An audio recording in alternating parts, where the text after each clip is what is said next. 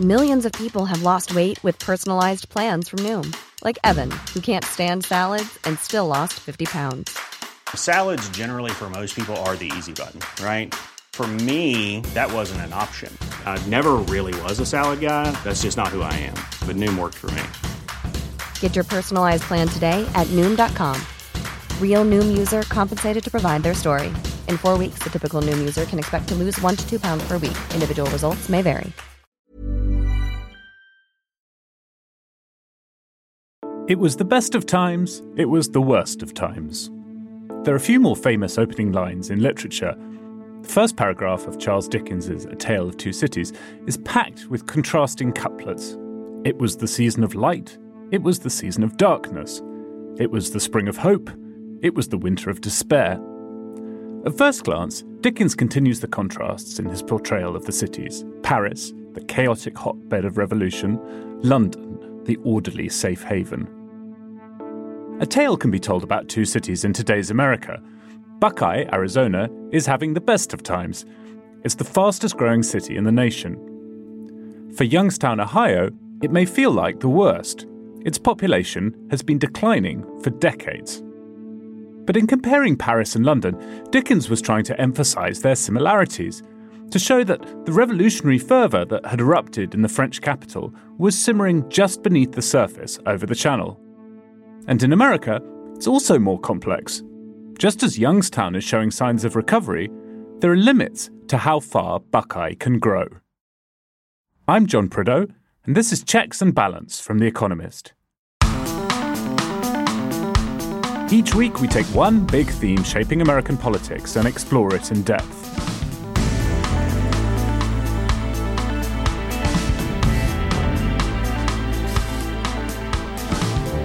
Today, what makes American cities boom and bust?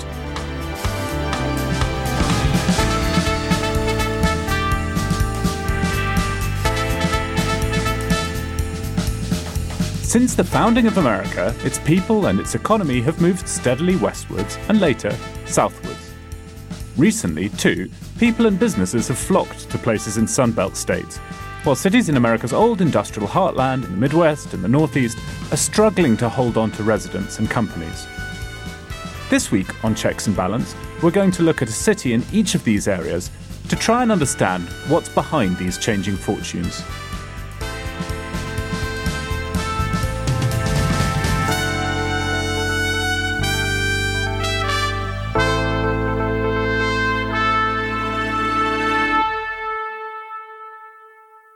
With me to discuss all of this are Charlotte Howard, The Economist's New York bureau chief, and Jon Fasman, who we've whisked away from The Intelligence, The Economist's daily podcast. Charlotte, how are you doing and what's happening in New York? I'm well. I'm watching the events unfolding in Ukraine with continuing horror, though our colleagues are doing a really fantastic job of covering it in the paper. I continue to think that our coverage is really among the best out there. And I've enjoyed talking with Jon Fasman on The Intelligence. Jon, how are you doing? How's daily podcasting treating you? You know, I've been really busy because every weekday I provide fresh perspectives on the events shaping your world. It takes a lot of time, but it's been it's been great. The Intelligence team has been terrific. They've been very welcoming. I second Charlotte's view of our Ukraine coverage. It's been really good on The Intelligence. One of the show's editors, Kim Gittleson, has been in touch with a young man in Kharkiv, and we've been doing a regular series of dispatches with him about what life is like on the ground there under Russian bombardment. So it's really good to see you. I've missed you guys, but I'm really enjoying my time at The Intelligence. Well, we've missed you too, of course, and I'm sure our listeners have as well. The good news is that though you're doing The Intelligence every day, you'll be back with us on Checks regularly. We'll make sure of that. I'm glad. Okay, let's get into today's subject. Our episode this week is based on a piece by our colleague Simon Rabinovich, who had the idea to compare two cities heading in different directions to get a sense of America's economic geography. We'll talk about the shrinking city he chose, Youngstown, Ohio, in a moment. But before we get there, Charlotte, you talked to Simon about what he found in Buckeye, Arizona. Yes, I spoke with Simon about Buckeye.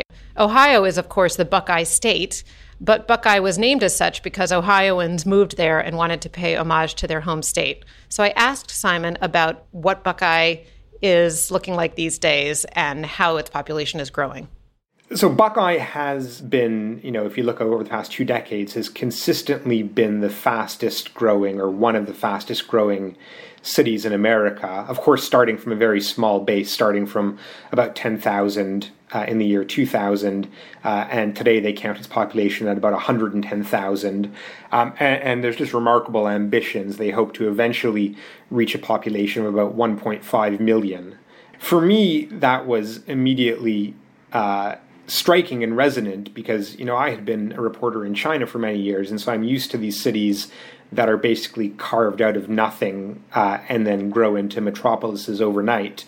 But obviously that's a bit more unusual in the American context.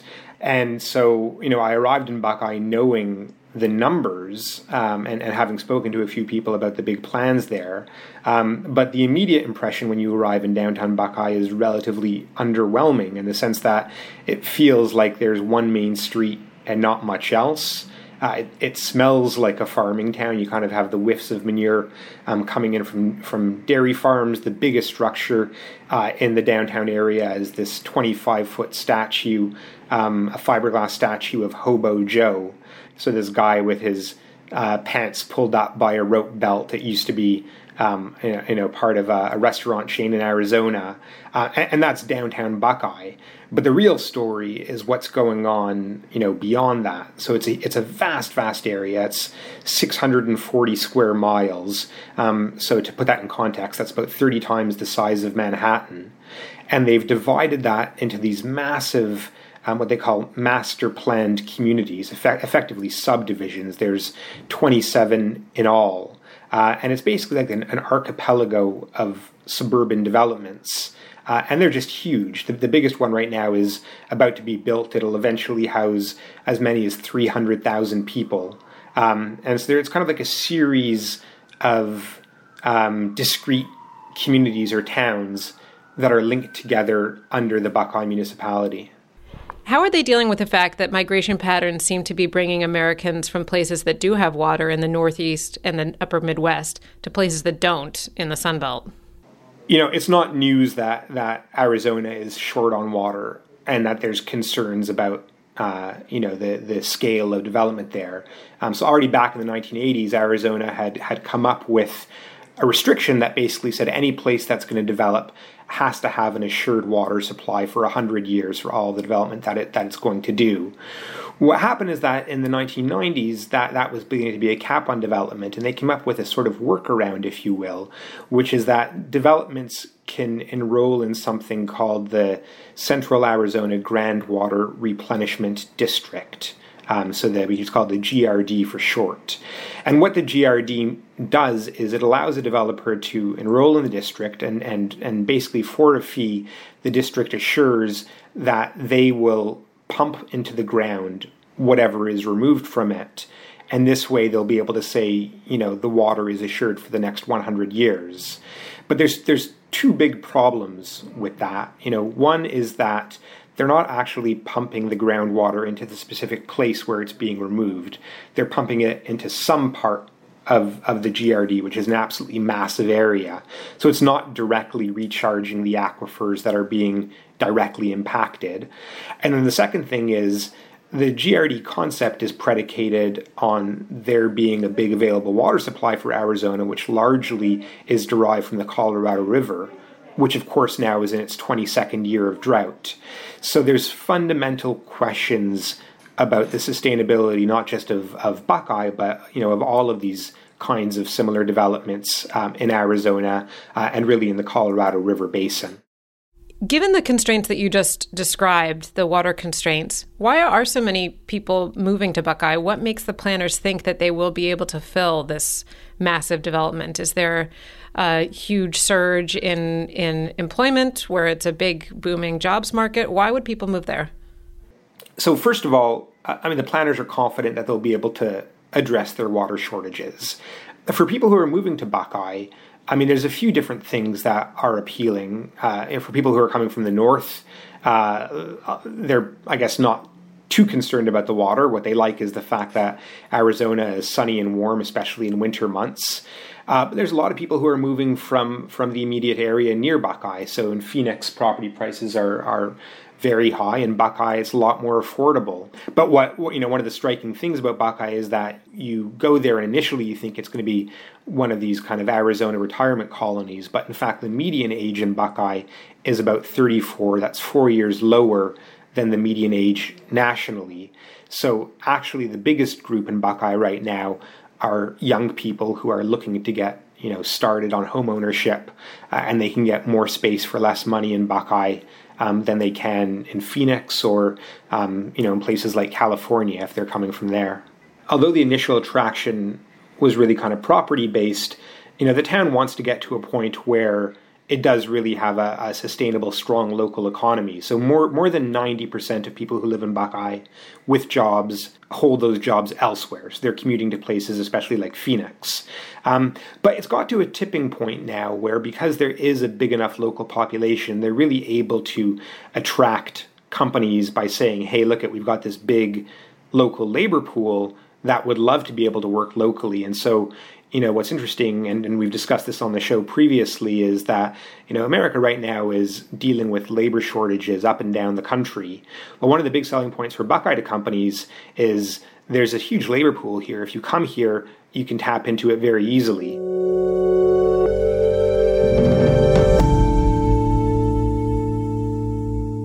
Charlotte, before we get to why Buckeye and other places like it are growing so fast, let's just establish where these fast-growing cities are. I mean, the Census Bureau produces a handy list of the cities that grew fastest between 2010 and 2020. And just what struck me about looking at that list is how dominant Texas in particular is. Texas, Arizona, Utah, it's all those southern western states, right? That's right. It's been a huge surge. So Buckeye tops the list with 80% population growth from 2010 to 2020. But not too far behind, you have Frisco, Texas, Conroe, Texas. There are a few other Texan cities on the list, McKinney, New Braunfels. But there's also some places just in the West Meridian, Idaho, Irvine, California, that have seen population increases as well. But it's pretty notable just how many of these communities are in Texas. I agree with you. And if you look at that next to the fastest growing metro areas, there are a couple in Florida, the Villages and the Orlando area. What's notable about both Texas and Florida is they charge no income tax. So that, I think, is part of what makes them, in addition to the climate, part of what makes them an attractive place to live. So, John, as you alluded to there, it seems that the magic formula here is low taxes, cheap housing, good weather, right? I wonder if there's also something going on here that reflects the failure of planning laws, development laws in other cities. I mean, it was really interesting when Simon was talking there about why people are moving to Buckeye, that so many people who live there have jobs in Phoenix, right? I mean, if Phoenix were able to expand its housing supply, you might not need Buckeye. Not that there's anything wrong with Buckeye. I don't have anything against the place. But do you know what I mean? It seems like, in a sense, there's been a failure to make enough affordable housing available in places where people might want to live. And so you have to go somewhere else and start afresh. One thing that's striking as you look across the housing market now, where you've really seen this dramatic increase in home prices and a surge in rental prices as well, is whether there are comparisons to be made to the housing market prior to the recession. And there are important differences to keep in mind, largely that there are a few forces that are driving this growth. People have a lot more money to spend on homes. The stock market prior to this current crisis that we're in, the stock market had performed extraordinarily well. Interest rates were extremely low. There were demographic changes with millennials aging into a time of their lives when they might want to have a bigger home, plus the pandemic prompting more demand for people to have a bit more space. So all of those things are, I think, have a bit more runway, are more sustainable. It doesn't have the fragility of the housing market prior to the crash. That doesn't mean that there won't be some kind of correction. I think that you will probably see house prices level off, but there are important differences that make this a different environment than in the run-up to 2008. John, how about the limits to growth in these cities? I mean, Simon touched there on the obvious one, the drought. Now, Arizona's not just in the middle of a 20-year drought. By some estimates, it's in the middle of one of the worst droughts in the past millennium. That's an obvious one. Are there others too? I mean, it seems to me the concern in Arizona is not just water, although that is a big concern. It's also rising temperatures, right? You already have 5 months of the year in Phoenix where the average high is above 90 degrees Fahrenheit and 3 where it's above 100 degrees. I mean, are people going to want to live somewhere where there's a row of 2 weeks where the temperature doesn't get below 115 degrees. I think that could be one limit, just temperatures that make it unbearable. I know I've just given those temperatures in Fahrenheit, which may be useless to a lot of listeners outside the United States. By way of comparison, when I lived in Southeast Asia, I was there during a week when the average temperature was 117 degrees Fahrenheit, which is about 47 degrees Celsius. It's just unbearably hot.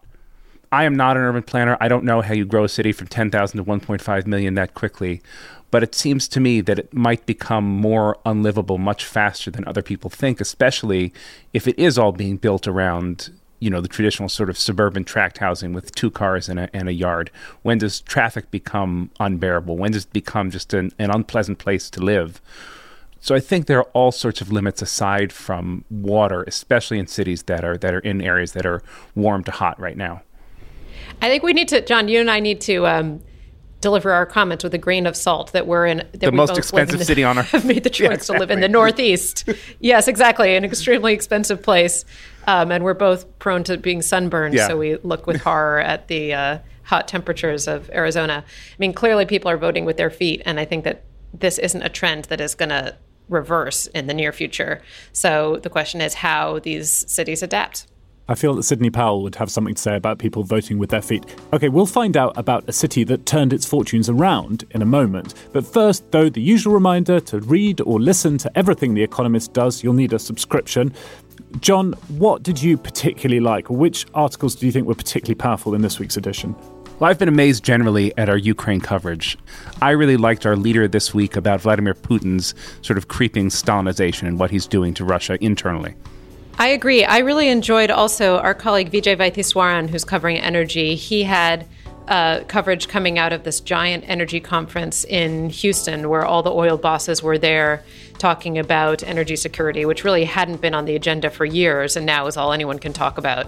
And he got some really good insights on their view of the Biden administration's decision to embargo Russian oil.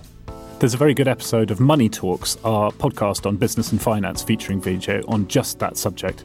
Economist.com/US pod is the link to subscribe. You'll find it in the notes for this episode.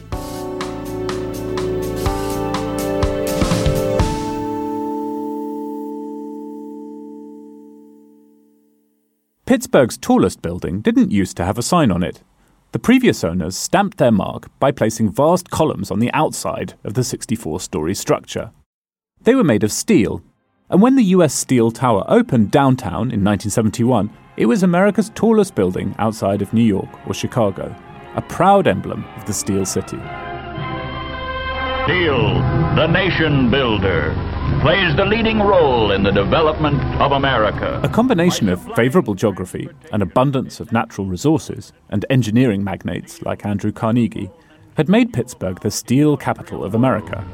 Steel, the tool and chief material out of which emerges an endless variety of products essential to modern life and progress. But then, we're in an energy crisis now, and will be for some time to come. All we can do is face it, recognize it, and meet the challenges it poses. The energy crisis of the 1970s precipitated the decline of the steel industry. Pittsburgh and the nearby region lost 120,000 jobs, about half of all those employed in manufacturing. Around 50,000 Pittsburghers left each year. It seemed like the city might fall into ruin, like the furnaces and mills that had powered its growth. Before we get started... In May 2009, White House Press Secretary Robert Gibbs took to the podium for the daily briefing. The United States will host the next G20 summit, September 24th through the 25th in Pittsburgh, Pennsylvania. The guffaw of the press corps, incredulous that Pittsburgh, of all places, would play host to the world's most powerful people, showed how far the city was perceived to have fallen. Why Pittsburgh? But at the summit's conclusion, President Obama had a different story to tell. Last night, during the dinner that I had with world leaders, so many of them commented on the fact that sometime in the past they had been to Pittsburgh. In some cases it was 20 or 25 or 30 years ago. And coming back, they were so impressed with the revitalization of the city. A number of them remarked on the fact that it pointed to lessons that they could take away in revitalizing manufacturing towns in their home countries. Pittsburgh had been a one-industry city. When that industry, steel, collapsed, it diversified. By 2009, its largest employers were healthcare and education, and it's since become a hub for robotics research. The city's revival was part organic and part good long-term planning. State and local officials provided investment, while universities and community and corporate leaders provided jobs and plans for growth. Pittsburgh has recovered, but it's also changed. Its shift from industrial powerhouse to tech hub pulled in clever graduates, but gave little reason for the families who'd worked the furnaces for generations to move back. Even when a city recovers, the victims of its decline may not be so lucky. In 2008, a year before the G20, the US Steel Tower, now owned by a private equity firm, had a facelift. 4 20-foot letters were added to the top of the tower, UPMC, to represent the city's largest employer, the University of Pittsburgh Medical Center. The monument to the city's steel industry is now an emblem of healthcare research. But US Steel still has offices in the building, and visitors to downtown Pittsburgh might notice a rusty hue to the streets and buildings near the tower, stained by the oxidized metal. Pittsburgh will always be a steel city. John, Pittsburgh's in an interesting position now because it's gone from being a basket case, frankly, to being a sort of case study. Are there things that are repeatable from its success, or is it just the case, a bit like with businesses, that each successful one is kind of sui generis? Are there things that other cities can do? Can they look at Pittsburgh and say, oh, we'll do more of that? Or is it just much harder than that suggests? I mean, it seems to me there are things that are sui generis and things that are repeatable, right? One thing that Pittsburgh has going for it is that it is physically just a beautiful city. It is a very pleasant place to live. I love Pittsburgh. It's pleasant. It's interesting. Cost of living is fairly low. It also has a world-class university, which is Carnegie Mellon. I think it would be difficult for a city without a university of that caliber to do revitalization in quite the same way. But you also had a tremendous sense of mission among elected officials and private businesses and universities. They were working together to revitalize the city. So that part of it, I think, the policy part of it, is repeatable, but it'll have to be tweaked to suit each different city and their individual strengths. Charlotte, did you spend time in Pittsburgh when you were covering the Midwest, or was it too far east for you? Pittsburgh was right on the cusp. I would debate with Rosemary Ward, our colleague who covers New York and the Northeast, who got to cover Pittsburgh. But I think that there are a few things worth noting.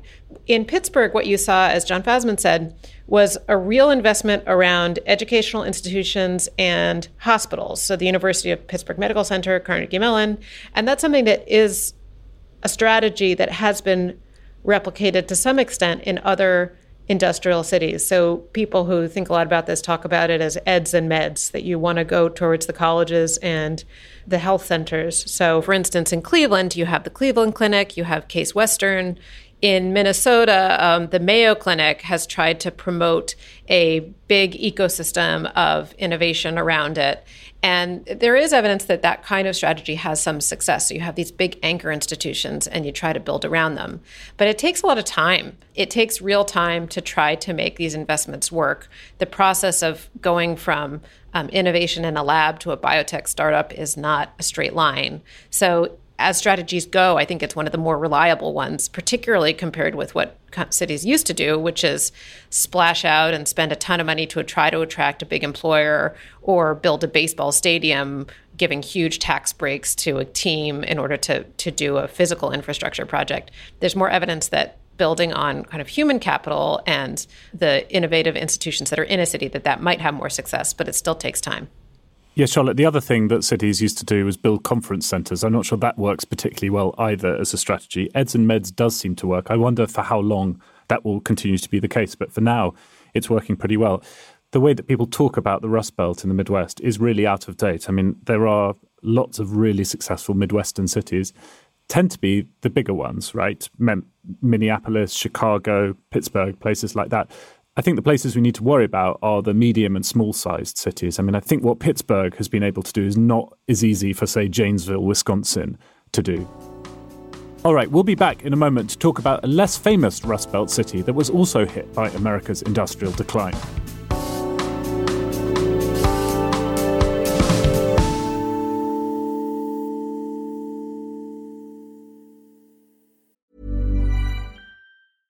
Quality sleep is essential. That's why the Sleep Number Smart Bed is designed for your ever-evolving sleep needs. Need a bed that's firmer or softer on either side? Helps you sleep at a comfortable temperature? Sleep Number Smart Beds let you individualize your comfort, so you sleep better together. J.D. Power ranks Sleep Number number 1 in customer satisfaction with mattresses purchased in-store. And now, save 40% on the Sleep Number Limited Edition Smart Bed for a limited time. For J.D. Power 2023 award information, visit jdpower.com/awards. Only at Sleep Number stores or sleepnumber.com. Right, Charlotte, I'm going to hand the keys back to you because you're piloting this episode as a former Midwest correspondent. Where are we off to next? Simon chose to highlight Youngstown, Ohio, as a city to contrast with Buckeye. And when we spoke, I asked him why. So I went to Youngstown because it's been in decline for a long time. And so I went in sort of expecting to see, boarded up homes and a totally hollowed out downtown core. But in fact, in the last number of years, it does feel like Youngstown has sort of touched the bottom, if you will. The pace of decline has actually started to slow a little bit. And there's been a lot of community-led efforts to clean up the city, to revitalize the city. And there's even sort of the beginnings of green shoots of industry returning to Youngstown. For me, it was a really striking contrast with Buckeye because there you've got this big population center that's sort of in search of an economy, in search of, establishing a cohesive community. Youngstown is in many ways a cohesive community which is in search of kind of revitalizing its economy. And Simon put me in touch with Ian Beniston, who is one of the community organizers trying to revitalize the city. He leads the Youngstown Neighborhood Development Corporation. The city of Youngstown has the infrastructure, the built infrastructure for 250,000 people in the city proper. Today we have about 60,000 people that live in the city. The peak population in the city was 170,000, so development never materialized in some parts of the city despite the infrastructure being put in. But just to, again, kind of give you the picture, we have about a quarter of the people needed to really adequately support our infrastructure and our city. So this is something that cities in the Midwest have been talking about for a while, that there's too much infrastructure with too few people. This has been a problem in Detroit for a long time. So could you talk about the way that the Youngstown Development Neighborhood Corporation is trying to solve that problem? What are some of the steps that you can take to right-size the city? The way we approach our work is really by targeting what we consider to be the neighborhoods in the middle in the city. So these aren't the most distressed parts of the city, and they're certainly not the best. They do have challenges.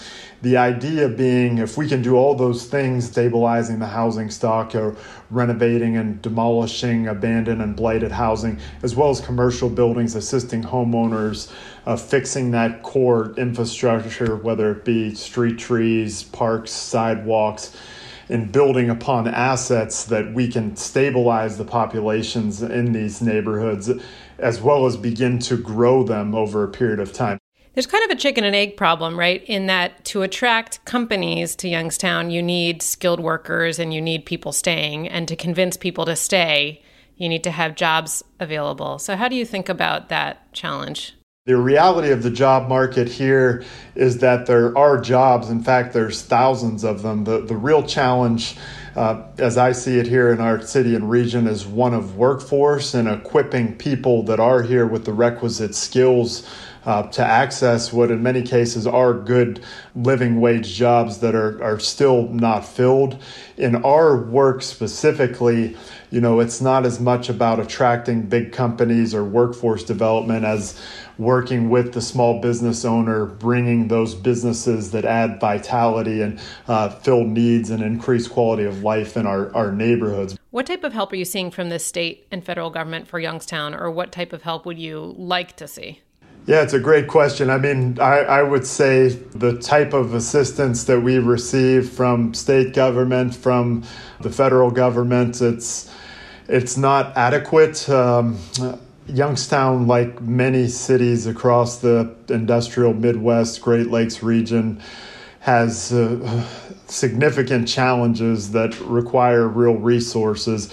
But in addition to that, we have a lot of challenges that everywhere in the country does. Things like our housing supply. Despite having vacant housing, we have a housing quality issue, we have a housing demand issue. We actually don't have enough quality housing for people that live here and people that want to come here. So, I think there needs to be quite a bit of work done at the federal level in particular to help resource places like Youngstown and its peer communities, everything from thinking about housing and how we get housing markets to move again so that we're creating more significant supply, but then giving special attention to the level of distress that's been caused by this historic population loss, because cities like Youngstown in this part of the country have different needs than communities in the Sun Belt or on the coasts. So the policies and the resources will need to be very different as well. Do you see a shift, though? Because for a long time, these challenges that you've described have felt really intractable.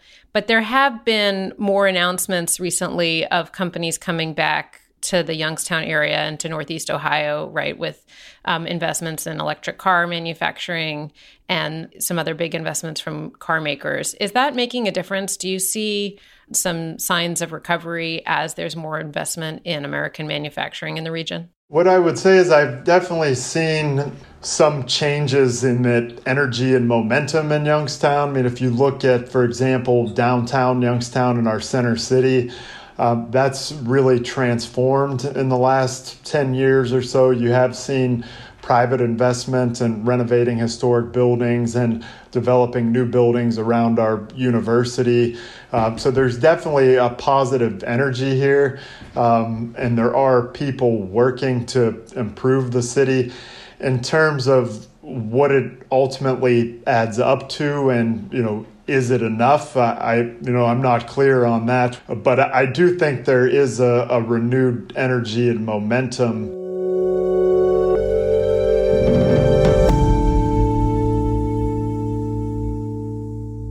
John, as Charlotte and Ian were talking about there, right-sizing is really hard. I mean, all three of us have spent time reporting on Detroit, which is a city whose population continues to decline, though not quite as fast as it has been.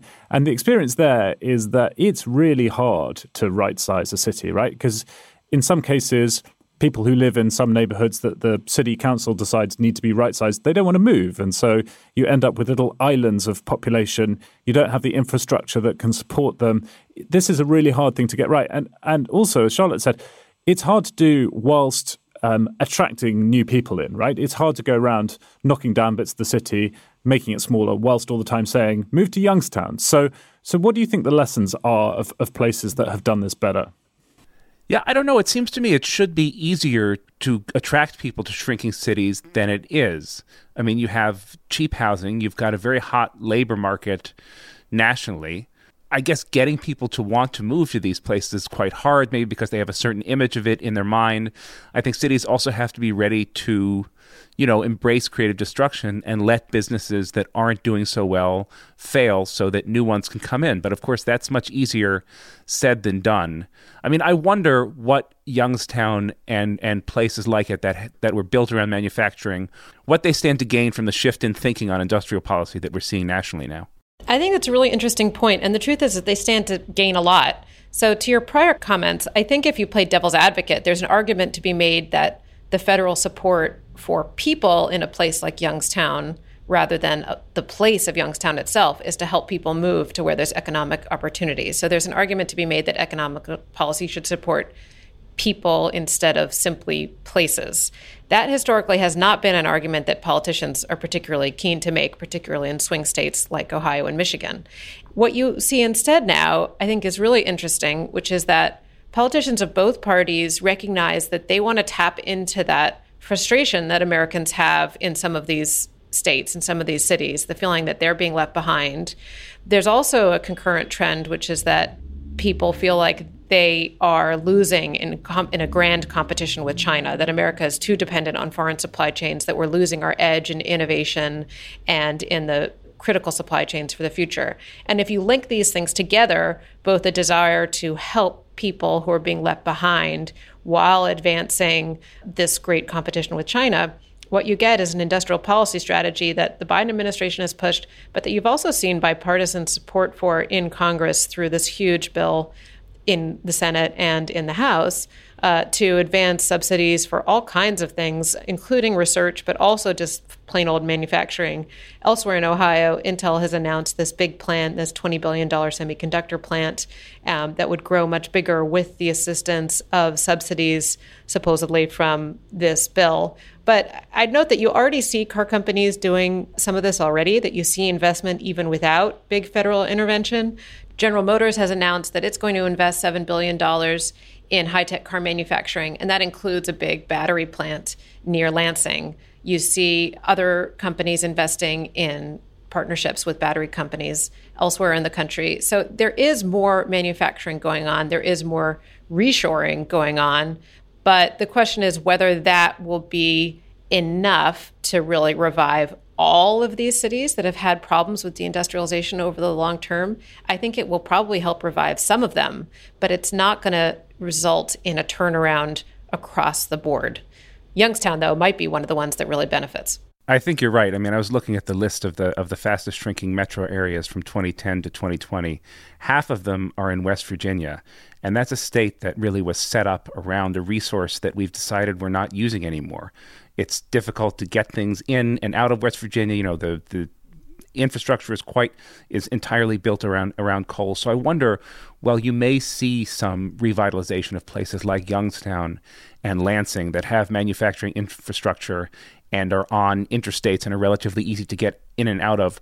What happens to places built around a commodity that we've decided we don't want? John, your point about West Virginia is a good one. I mean, I was looking at that list also, which has the fastest shrinking cities with a population over 50,000. So it excludes the really tiny places that can skew these kinds of lists. And the top one is Charleston, West Virginia, which I think you and I have both spent a bit of time in. Chuck Yeager Airport is one of my favorite airports in America, though every time you land there, you worry that you might just go off the edge of the hill that it's built into. And then number 2 is Jackson, Mississippi, 3 Albany, Georgia, 4 Shreveport, Louisiana. So none of the top 4 are actually in the Midwest. It's true they're not in the Midwest, but if you look at them, you know, Charleston and West Virginia generally were really built around coal. Albany, Georgia, I believe, was built around cotton and anyway around farming. Shreveport had a huge role in the oil industry. All of these places were built around single industries. Well, Charlotte, I feel that Simon concluded from his reporting more or less that in Buckeye, Arizona, things maybe aren't quite as great as they seem. Meanwhile, in Youngstown, Ohio, things aren't quite as bad as they seem. Is that where you land on this also? I think that the reason why migration patterns are fascinating is because they help distill a few big questions or provide a window into a few big questions, including growth, narrow climate change, industrial policy, economic rivalry with different countries and how that plays out on a local level. So I think that the parties are really grappling with some of these big questions and trying to have a more coherent framework to explain their vision to voters. And while these conversations are happening at the national level, on a local level, you have people like Ian just trying to figure out on a day-to-day basis how to make their cities work. There is, of course, the Springsteen principle, right, which is when Bruce Springsteen writes a song about your city is in a lot of trouble. Youngstown is a great song, but, I mean, it's not a happy one. Buckeye, Arizona will, on that principle, be hoping to never have a Springsteen song written about it. Right, before I let the two of you go, I have a quiz for you. For aficionados of US state nicknames, this episode may have been a tiny bit confusing because we've been talking about Buckeye in Arizona, as well as a different city in Ohio, which is, of course, the Buckeye State. So here are a couple of questions about Ohio. Question 1. Ohio calls itself the mother of presidents because 7 presidents were born there. How many of them can you name? Oh, God. This is a FASMA question through and through. This is going to be embarrassing. Taft, I think, was from Ohio. William McKinley. My quiz muscles have atrophied. I feel like I'm missing someone more recently. I guess Eisenhower was from Michigan. There's a lot of 19th century ones. I think there are. Yeah, Taft, McKinley. Is Millard Fillmore from Ohio? Rutherford B. Hayes? Is Andrew Johnson? I don't know. Did I get any of those? You've definitely got 3. Hayes was, Taft was, McKinley was. You're missing, probably the only one I would have got is Ulysses S. Grant was born in Ohio, of course. Right. Okay. Other ones you may have named, you got Hayes, James Garfield, Benjamin Harrison, McKinley, Taft. You got Warren Harding was the other one. That's right. Harding was the most recent. So 3 out of 7. That's not bad going. Charlotte, you just opted out of that one. Indeed. But you've been very busy in this episode, so that's fine.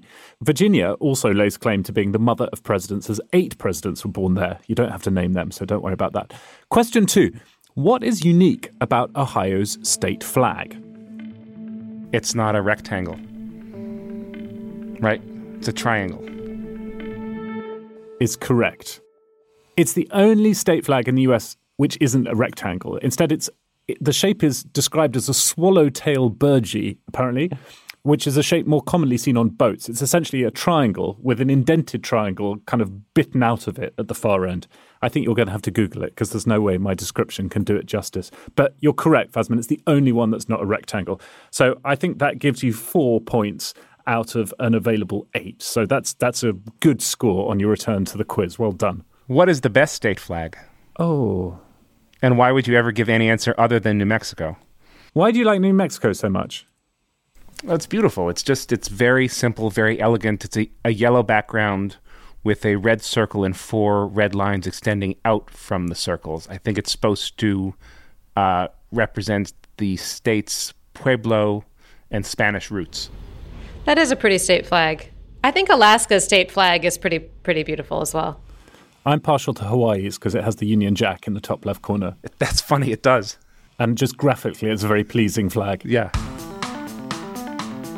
Okay, well, that's it for this week. Thank you, Charlotte. Thank you, John. Thanks, John. Thank you.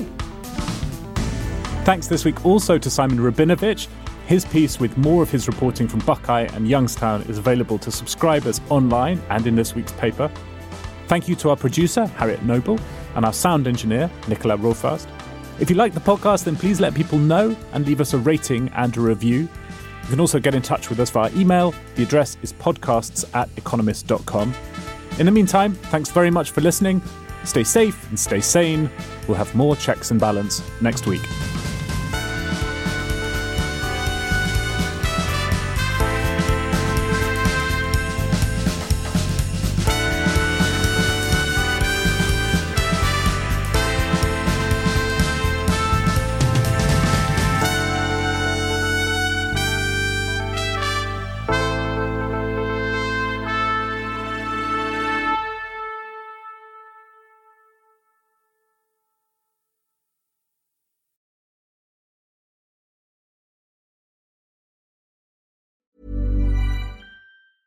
This Mother's Day, treat mom to healthy, glowing skin with Osea's limited edition skincare sets. Osea has been making clean, seaweed-infused products for nearly 30 years. Their advanced eye care duo brightens and firms skin around your eyes, while the Golden Glow Body Trio nourishes and smooths skin all over. Go to OSEAMalibu.com and use code MOM for 10% off your first order site-wide.